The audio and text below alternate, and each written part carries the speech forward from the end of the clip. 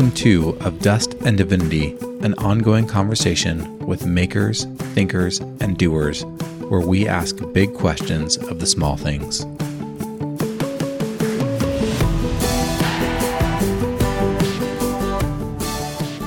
Yeah, that's definitely an inner monologue of if I am charging people, then I can't completely care. Like, I'm caring about the money, not the people.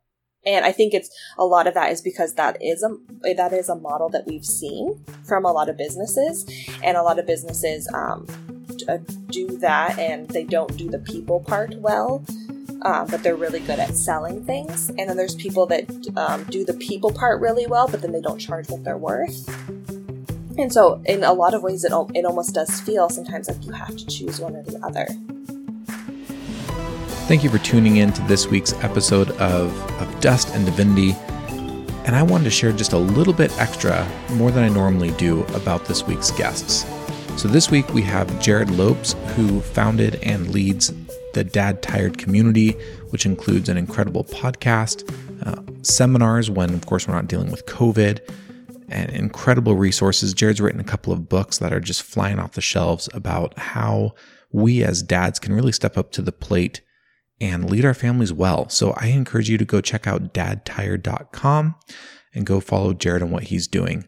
Our other guest is Elizabeth Bennett, and she has really influenced my life quite a bit in my own journey and story and coming out of ministry, because she leads an Instagram page called Enneagram Life, enneagram.life.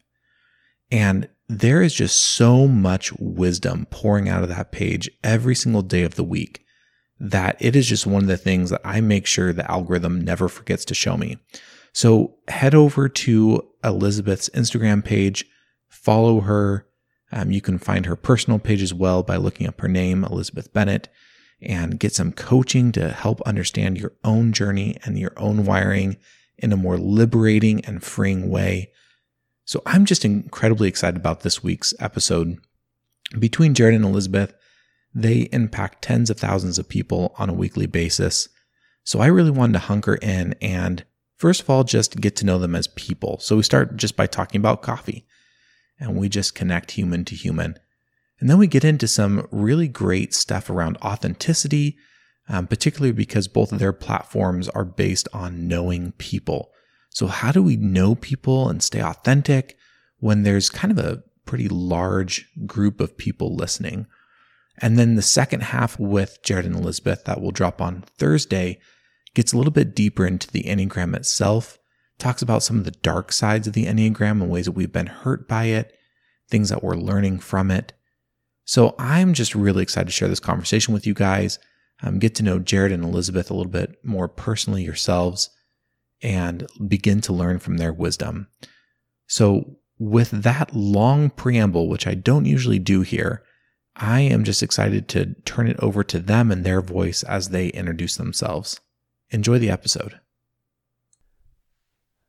Well, my name is Jared Lopes. I am a dad and a husband and a follower of Jesus, and I'm trying to figure out all of those things to this very day, trying to figure out how to grow in all of those areas as a husband, a dad, and a follower of Jesus.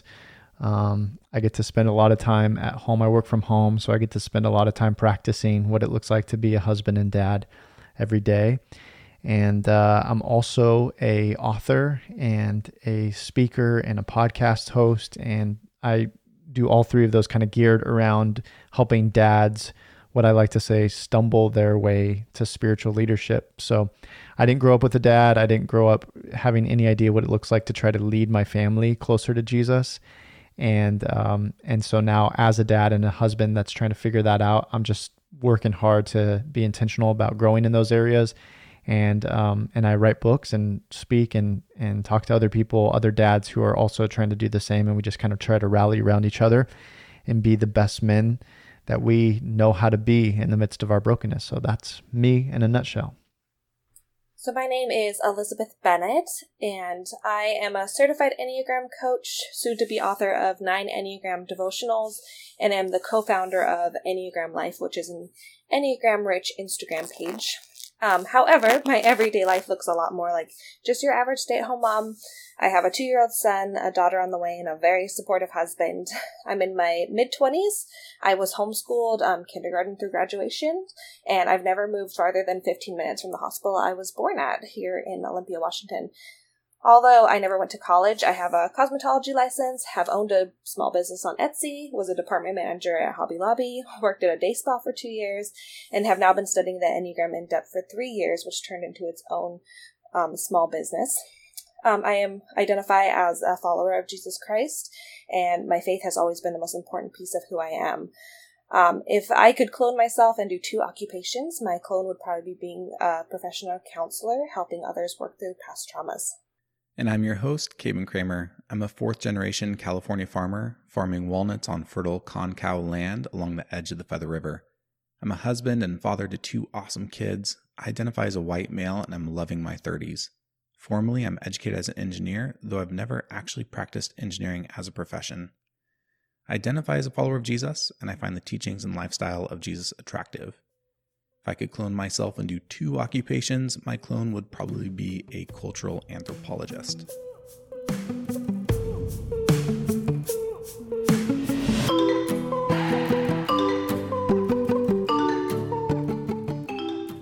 So I'm really curious about your coffee habits. And you might just be like, hey, I'm not a coffee person. I don't do that. I don't drink Satan's juice. But if you do have some coffee habits, just walk us through, what does it look like for your morning coffee routine? I'll start. Sounds like Elizabeth and I are both in the Great Northwest, which is kind of a coffee snob rich environment. So when I moved to Oregon about 10, 11 years ago, I was not a coffee drinker. And then I became a husband and dad, and that just felt like one of the things that you have to do if you're a husband and dad and you live in the Pacific Northwest is drink a lot of coffee. So I started doing it. I started with really like the sweet coffee drinks, and then it just got a little bit, it wasn't that I didn't enjoy them, because I did enjoy all the very sweet drinks, but it just became very expensive and very complicated. And if I wanted like a cup of coffee in the morning, I didn't want to have to go out and get something sweet, and I didn't want to learn how to make something sweet. And so I started drinking black coffee, and then that led to me trying to go pour over to be like real Portlandy, real Oregon, Pacific Northwest, like grind the beans, look for all the right place. Anyway, it got way too complicated, and I have a little bit of ADD, and I'm very fast paced.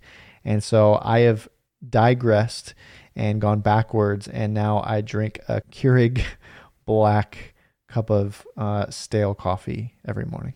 Yes, Jared is very right about the coffee snobbery that is the Pacific Northwest.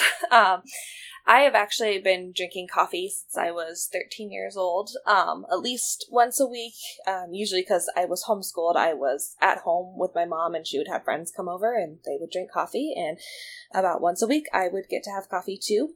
And so coffee has been a pretty big part of my life for a while. But I don't know if I would rate myself as being a complete coffee snob. I definitely know those people, but I'm not on the end that I would ever drink Folgers. So I'm somewhere kind of in the middle. Although I drink coffee from a Keurig, but I buy my K-Cups from a local coffee roastery here in Olympia called Olympic Crest. And so I have that coffee, which is absolutely amazing, and I love it. And then I use a little bit of coconut milk because dairy doesn't really agree with me. And then I also put in some raw sugar, and that is how I have my coffee.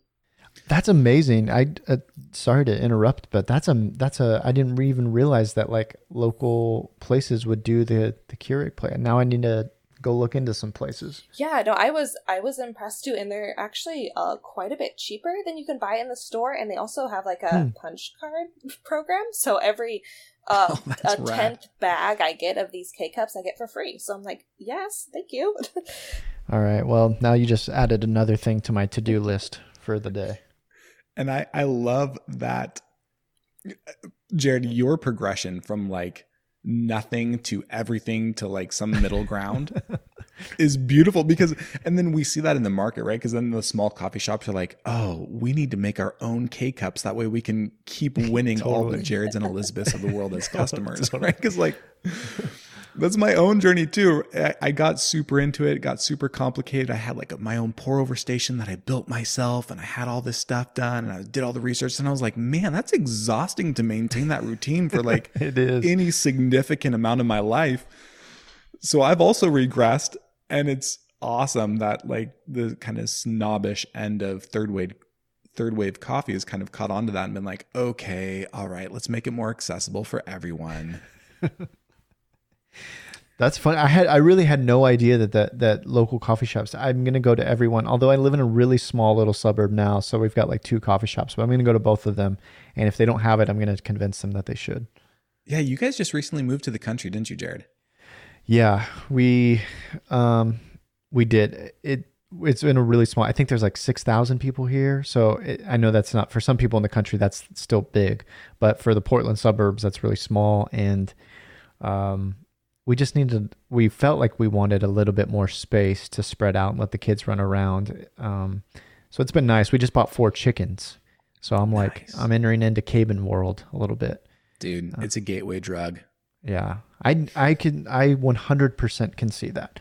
Even just having 4 chickens, I'm like, got that itch for the homestead, wanted to start figuring out how I can grow bigger garden. And then I went on a deep rabbit trail, or deep rabbit hole and on YouTube the other day of like collecting rainwater. And I'm like, I'm getting too deep. This is getting real deep. That's what I used to do in Uganda is I would build rainwater collection systems for schools and stuff. Yeah. Wow. That's awesome. Elizabeth, do you have a garden? I currently do not, but where I grew up, my parents live on 3 acres of land, and my dad has always been a very prolific gardener. So I grew up with at least a half acre of corn every August, and tons of raspberry bushes, and tons of chickens. That was the only farm animal we were able to have. But I tell you, there is such a thing called chicken math that I've heard of, which is 1 chicken turns into 6 chickens, which turns into 12 chickens, and all of a sudden you have 50 chickens. And it's very true. Yeah, that's our story, Elizabeth, exactly. Because when we lived in town, we used to live in the suburbs, and we had 12 chickens in our backyard. Then we moved out here to the family farm, and our 12 chickens went to 25 chickens, and then it went to 50 chickens, and then it went to hatching our own eggs from our chickens, Wow. to then building chicken tractors out in the orchard, to now we have over 100 chickens so far, and we're still, hatching our own chicks. So that number's only going to go up in batches of about 30 to 40 chickens every 3 weeks. And then now we've gotten into the game of guinea fowl, because now that we've got the chickens out there, we want them to free range, but we have coyotes and bobcats and other things. So we need some kind of like flock alert, flock protectors. So we're looking at guinea fowl and peacocks and other kind of birds that can help manage the flock. And then we just started our first 2 pigs this year, because eventually we want to have pigs free ranging in our orchard as well. And we see that escalating to soon having sheep. Yeah, it's there. You're living my dream, man. Dude, it'll take you, man. It'll take you places. Man. One other question I had about coffee, and this is something that I was thinking about the other day, because in our house, my wife gets up before me, and so she typically makes the coffee. And there are some times where the farm work means that I have to get up earlier than her. And on those mornings, I make coffee. And on one of those mornings, I was making the coffee, and as the aroma of the coffee beans came up to me through our grinder, because we have a nice little electric burr grinder, and I smelled this coffee, I had these flashes of images of this grower in Costa Rica harvesting these lush red berries off of a coffee plant, and of this little boy in Indonesia running around making little dust clouds as his mom threshed the dried coffee beans on the woven mats in the harsh sunlight. And I had all these images come to me of people who are part of what it means to consume coffee, these real people all over the world. And I had this moment of lament, honestly, of like, oh, I don't get to participate in that ritual every day, because I'm not the one who makes the coffee. But then it made me wonder, like, does anyone else think these thoughts? Is coffee just caffeine, or do you ever feel connected to a bigger story when you're drinking coffee? Well, I certainly have not had those vivid images but I'm not surprised that you have, Cabin, just knowing you for as long as I've known you. That sounds like a very, Cabin, image for me, which is, I love that about you. And this we'll get into like what we can talk about, Elizabeth. I love hearing your background and kind of your expertise, but the 3 side of me and my Enneagram, my connections with coffee kind of always go back to business and business and both like for profit, and then also like kind of the ministry side, nonprofit side of me. So whenever I've had deeper thoughts of coffee beyond just a boost of caffeine in the morning, I think through like, how do we get to know the coffee farmers throughout the world? How can we support them and what they're doing? And then also, how can that turn into guys here specifically for what I'm doing in the Dad Tired world and the audience that I'm trying to help? How can we get those guys some really good coffee that they know where it comes from, and they're help supporting the people who helped grow it? So that's about as far as I've gone on the deep coffee thoughts. Yeah, like Jared, I definitely have not had those types of deep thoughts about coffee. Although, as I'm hearing you talk about it, Cabin, I wish I have. I think a lot of my thoughts about coffee, especially the smell of coffee in the morning and stuff like that, there's just something about it that makes me feel like myself, and that really makes me feel at home. Even as I think of like the vacations my family has had, coffee in the morning is still a staple in those vacations, and that was always something that felt really grounding to me. And I even bring my own mug on vacations. I'm very mug particular, and either the mug has to have some sort of nostalgic meaning, it needs to represent something about me, or I just have a huge collection of Polish pottery mugs as well. And so I think I have had thoughts of like even just the process of making pottery and like these mugs, and just how perfectly my hands fit around it, and it's cozy and warm, and just kind of getting to be part of that experience. That's amazing. I love that phrase, that coffee makes you feel like yourself. I think part of even what makes me say that now is because when I am pregnant, I don't want coffee for the most part. And it's so weird because it is such a staple in my just daily rhythm and in my life and just in culture in general here in the Northwest. And so I recognized after I had my son that going back to I want coffee in the morning. And even my husband usually makes me a cup of coffee after we have dinner at night, like once kids go to bed and stuff. And it's very calming to me. And there's just something about that smell and just how much I like coffee that just is like, this is part of me. And this is such a staple in my story of just always kind of having this around, smelling the coffee in the morning, even growing up, and then that being part of something that I love. Like, it just feels like me. So this is one of the beautiful mysteries to me that I'm discovering as I've exited full-time ministry and have gone into full-time farming, is that there is something just so material about rituals that make us feel more full as human beings. Right? Whether that's a coffee in the morning or some other thing, like I feel like the spiritual tradition I grew up in really dismissed the value of kind of material rituals. And I don't mean that in any kind of weird way, but just the practice of like making coffee every morning is a ritual, or drinking coffee. Even drinking coffee in the evening after your kids go to bed is its own form of ritual. And as you're describing the calming effect that it has and this grounding effect of like making you, I think of all the other things in my life that do the same thing for me, that they're these physical practices, these physical actions, whether it's, I don't know, something as weird as like the way I dry myself off after a shower, or the way that I scramble eggs in the morning, or going out to feed the chickens, or whatever it is. There are these practices that the act of doing them helps make me me. And it's rooted in place, right? It's rooted in specific behaviors. It's rooted in something I can feel and touch and taste and smell. And I think that's beautiful. Cabin, have you read the book liturgy of the ordinary. Dude, I love that you brought that up. Okay, getting back to what we were talking about before, or maybe actually, I think we mentioned on your podcast how everyone has been telling me to watch the show Alone. So if everyone's telling me to watch the show Alone, everyone's telling me to read the book, The Liturgy of the Ordinary, which is so fantastic. And I haven't actually read it. So no, the answer to that is no, I haven't. That's so funny that I keep doing that. I keep bringing up things that everyone else is telling you. It reminded, what you just said reminds me of that. And it talked, kind of the premise of the book is that there are these tasks, or there's these like traditions of that we do. I forgot the word you just used, but there's these behaviors that we do kind of repetitively every day, and yet somehow they can tap into like this deeper part of who we are, and connect with these deeper parts of our soul. And one of the one example that comes to mind is something as simple as making your bed every morning. And this is actually something that we've been doing as a family, and I've been doing with my kids. I have my kids make their bed every morning, and when we make it, we talk about, if you were to ask my kids right now, like, how does making a bed remind you of Jesus?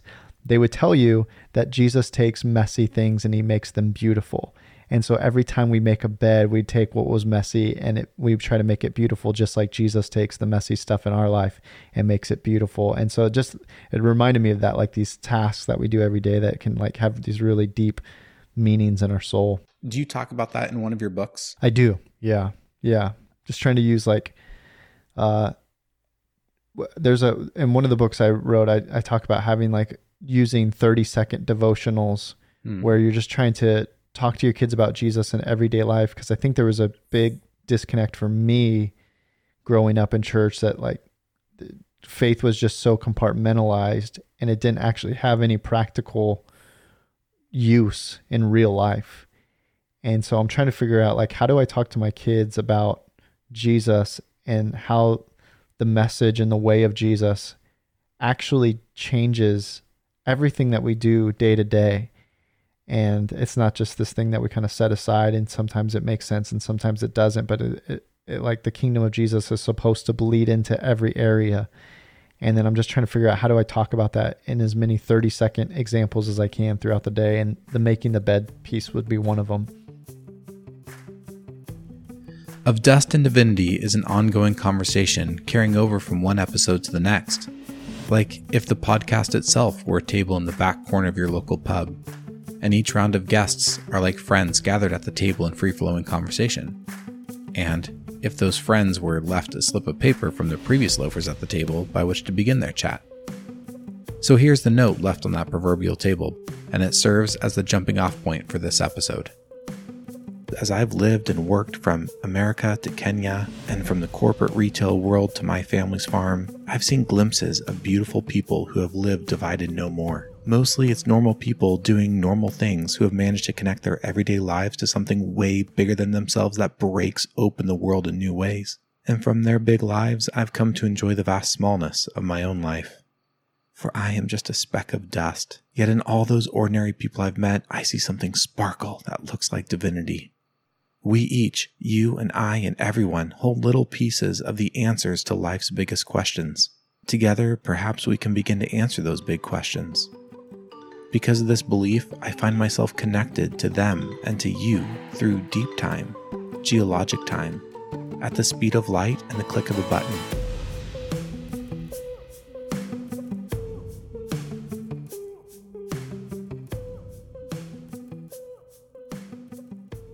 So you both are people who, to some degree or another, make a living connecting with people. How do you guys keep it authentic? That's a really good question. I kind of feel like myself, as a type 4 on the Enneagram, our motivation is authenticity. And so the struggle my default is probably too authentic, oversharing, too open, that kind of thing. And I absolutely have a huge curiosity about just people in general, why we do what we do, how other people think that's differently than me, I just find it endlessly fascinating, which I'm sure is kind of what led me into what I do now. But the part that has been really hard for me in the authenticity piece is being open about, yes, I need money to pay my bills, and I need to sell things, and that part is definitely, it's a part of my business, but also articulating that, like, I want to help you and I don't just want your money, feels like a tightrope walk. Because if you're marketing minded or PR savvy at all, selling things, you really have to take a chunk of authenticity out of it, and it's kind of robotic how you have to remind people of what you sell and constantly kind of be plugging that, and that's been a really hard balance for me to walk. Is, yes, I need to be smart in how I'm running my business and do the things like send emails and remind people of what I sell and that kind of thing, but the authenticity part of me, like, it cringes so much every time. Like, that's what the focus is, because I just want to, like, grab people by their shoulders and just be like, yes, I have to charge for my time, but I also, like, I just want to help you, and you probably could convince me really quickly not to charge you. That's so beautifully honest. I love that.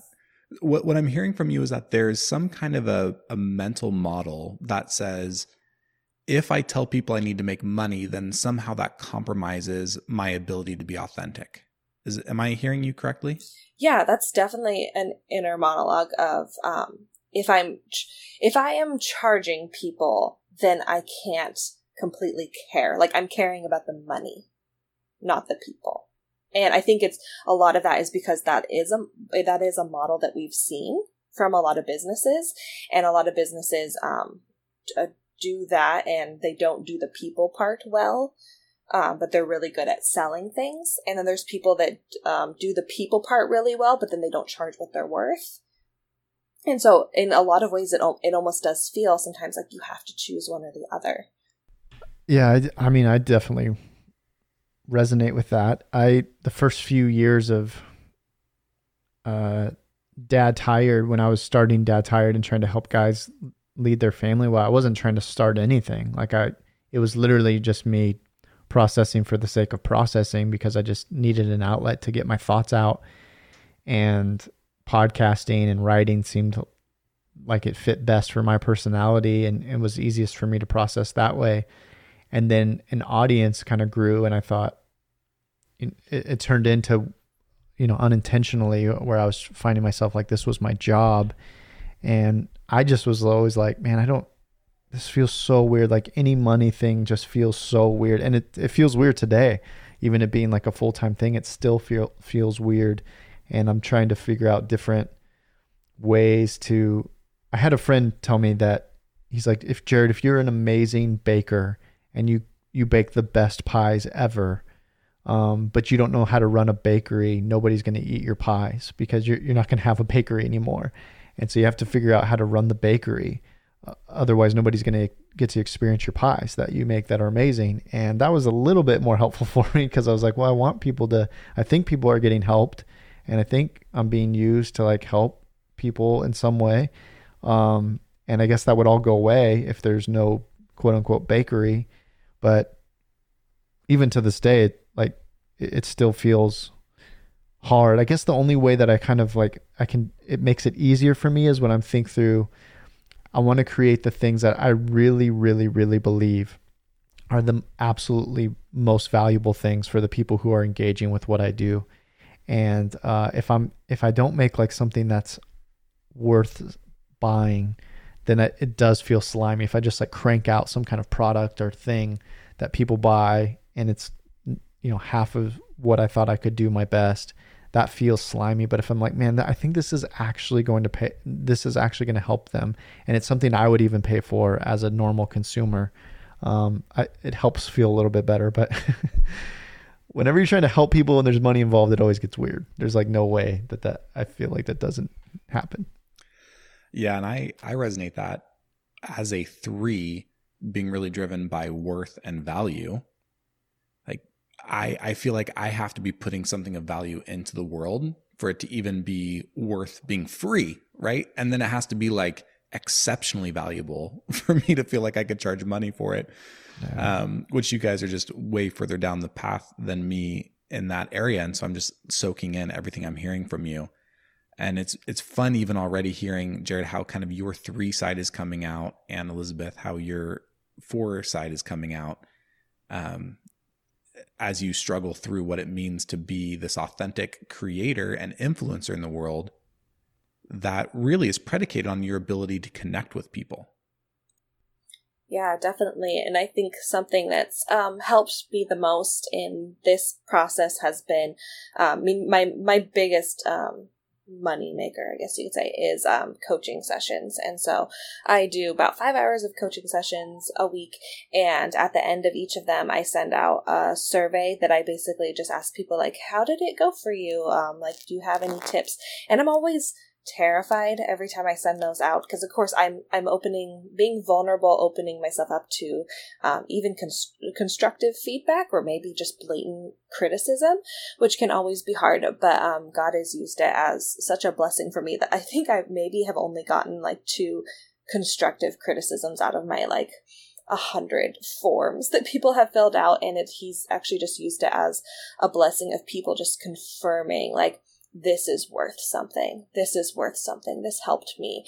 And I think I go back to that a lot of like, okay, yes, I am making money. There's part of this that feels weird to me. But I can see the value. The value becomes tangible, when I get those words back from the people that it's helped. So in both of your guys' platforms, you influence more people than you could ever possibly get to know. You can look at different socio models of how many human connections we can handle in our lives. But at the end of the day, both of you guys have a range of influence that extends beyond that. Do you ever struggle with knowing and being known as a human soul within the space of your influence? I'd love for you to unpack the question a little bit more, Cabin, so I understand it a little bit more. What do you mean by, do you mean like being known by the community that we're serving? Yeah, so that's thank you for reflecting that back to me, because I think that points to my own internal assumptions about the world. So let me just pause and be a little bit more self-reflective in my question asking. I think for me, being a 3-wing 4, right? So I'm hovering right in between you two.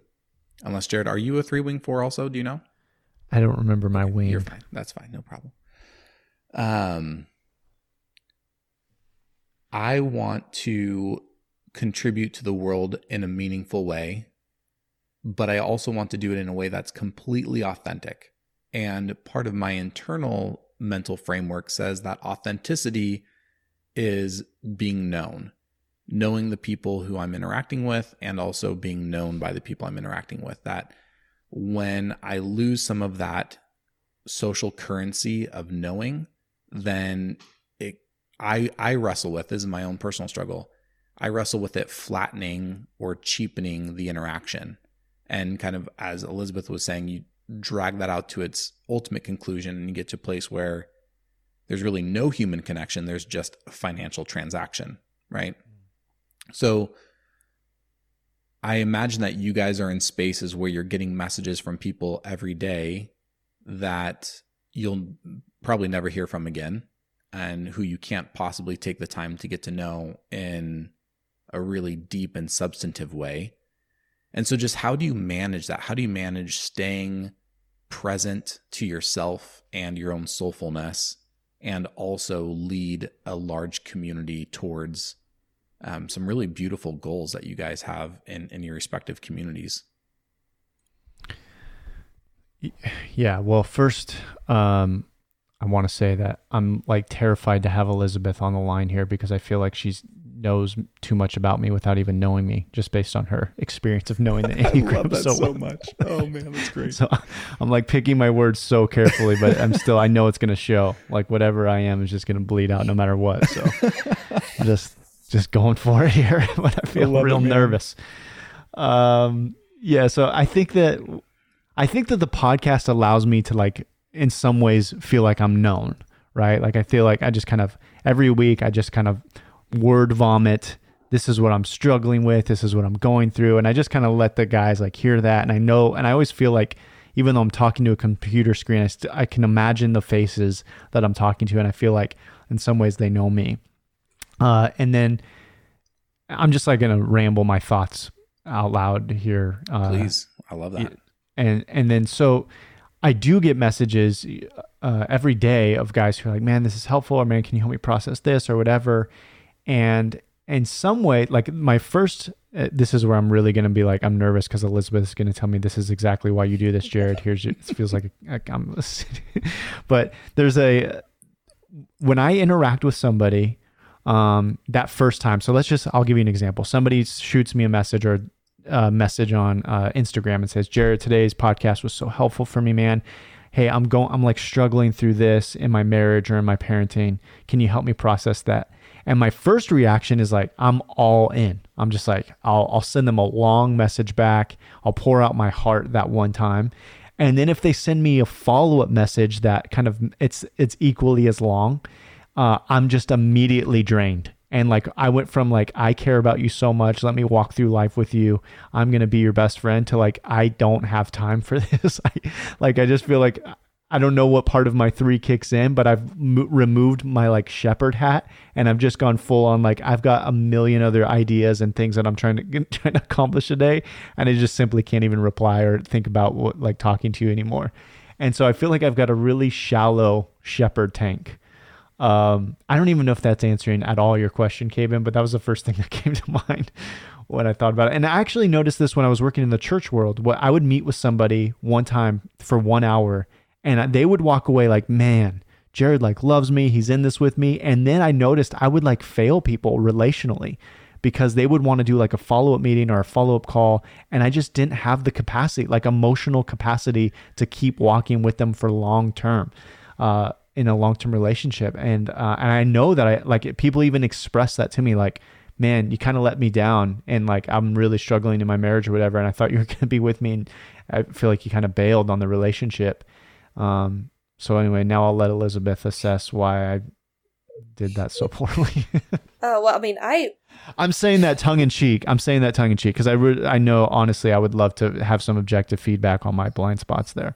Yeah, well, I mean, I relate to that too, just with the impouring of messages and the kind of excitement that comes at the beginning of like, wow, I'm really impacting people and like, this is really cool. And I think that flattery turns into feeling used really quick.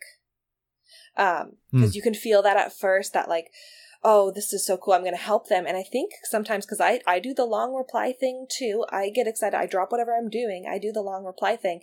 And then if they still have questions, I'm like, wait, I put a period at the end of what I said. Like, what I said should have fixed you, right? Like, you shouldn't have any more questions after this. I'm done. And so if they keep going, all of a sudden it gets into a point that I'm like, oh my gosh, now I'm like coaching this person and like, this is not the right context for this. Like I get paid for my time. And it can really quickly move into that. And I think it's that difference between like at the beginning, there's flattery. And then all of a sudden we start to feel kind of used by these people because they don't know us. And what are they after? They're after our wisdom or whatever we've been trained or what we've gotten through experience. And I've seen a ton of influencers on social media like bang the drum over and over and over again of like, don't ask to pick people's brains for something that they did not like get for free. Like if there is a method that you can pick their brain, like a coaching session or something like that, like you need to respect them enough to actually pay for that. And I think that people will get into our DMs, especially with flattery and stuff like that, and they will milk us dry if we let them. And it's really hard to have boundaries there because the excitement of flattery at the beginning is so enticing. But yeah, for just Cabin's question in general, of just, wanting to be known in my sphere of influence, I would say that being known and feeling understood are huge motivators for me. I think part of that is being an Enneagram 4. I think part of that is just human. It's hard to lead and be motivated to serve people that you don't feel like know you, because after a while, even if they're saying like, oh my gosh, you're the greatest ever, it's going to roll off of you like rain on a rain jacket, because you're going to be like, oh, well, they don't know me. They don't know that I just blew up at my kids. They don't know my backstory. They don't know what I've done to get here. And I think a lot of that is reinforced by, I just look in my comments sometimes and they're talking about me like I don't read them. Which always is a really weird feeling. They'll say things like, oh, I think they meant this. Or maybe she was talking about this. Or they will correct a typo in a really unkind way. Or I will get messages from people that really do make you feel like, wow, you don't think there's a person on the other end of this message, do you? And all of that is really jarring just as a person in general.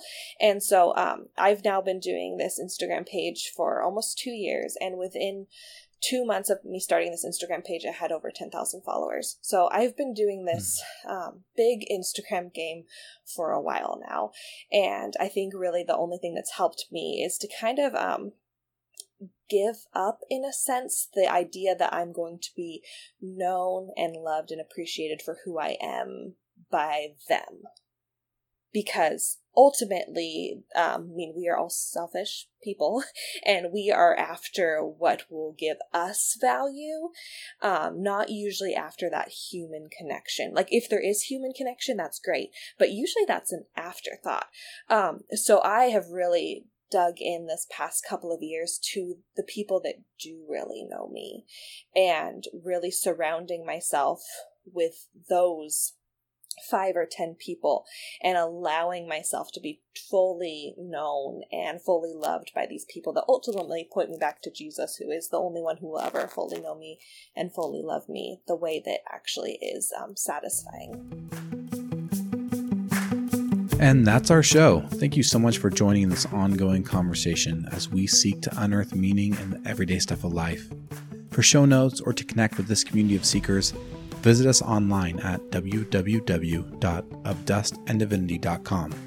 Join our Facebook group, which is called Of Dust and Divinity Podcast Community, and engage us on Instagram at Of Dust and Divinity, all one word. Hey, and if this conversation was meaningful to you like it was meaningful to me, leave a rating and a review on your favorite streaming platform so that more people just like us can discover this podcast and join in the conversation themselves. And don't forget to subscribe. Here is a sneak peek of the next episode. Enjoy.